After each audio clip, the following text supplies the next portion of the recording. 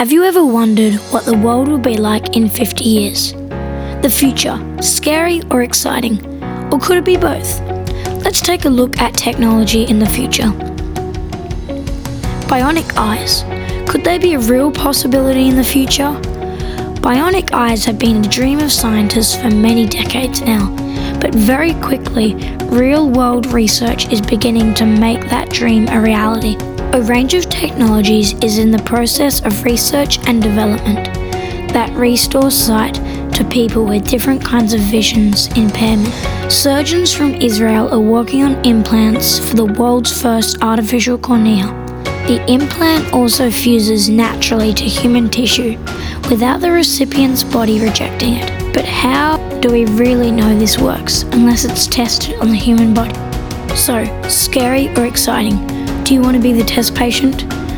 Diverting now to technology with a little less personal invasion, or not. Diamond batteries. Immediately I asked, scary or exciting?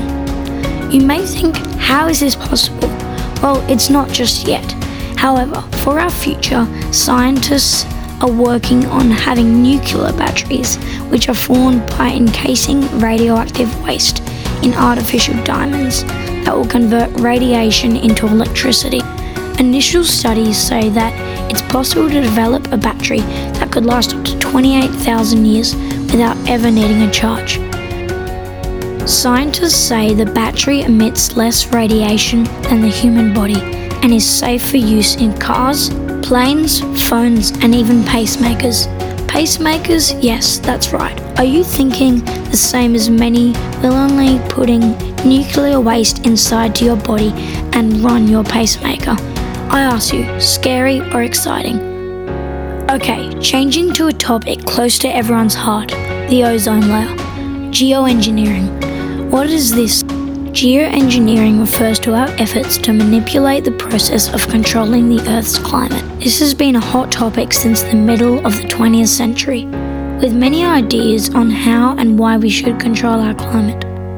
However, moving forward, scientists believe they can repair the ozone layer by cooling it down with calcite, aerosol, and geoengineering. This means the injection of calcite particles.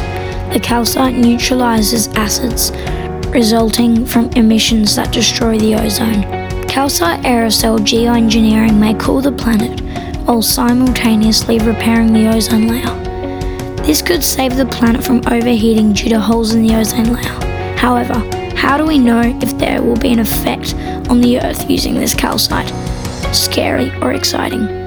These are just 3 topics to scratch the surface of what our scientists are working on for the future. I ask you, the future, scary or exciting?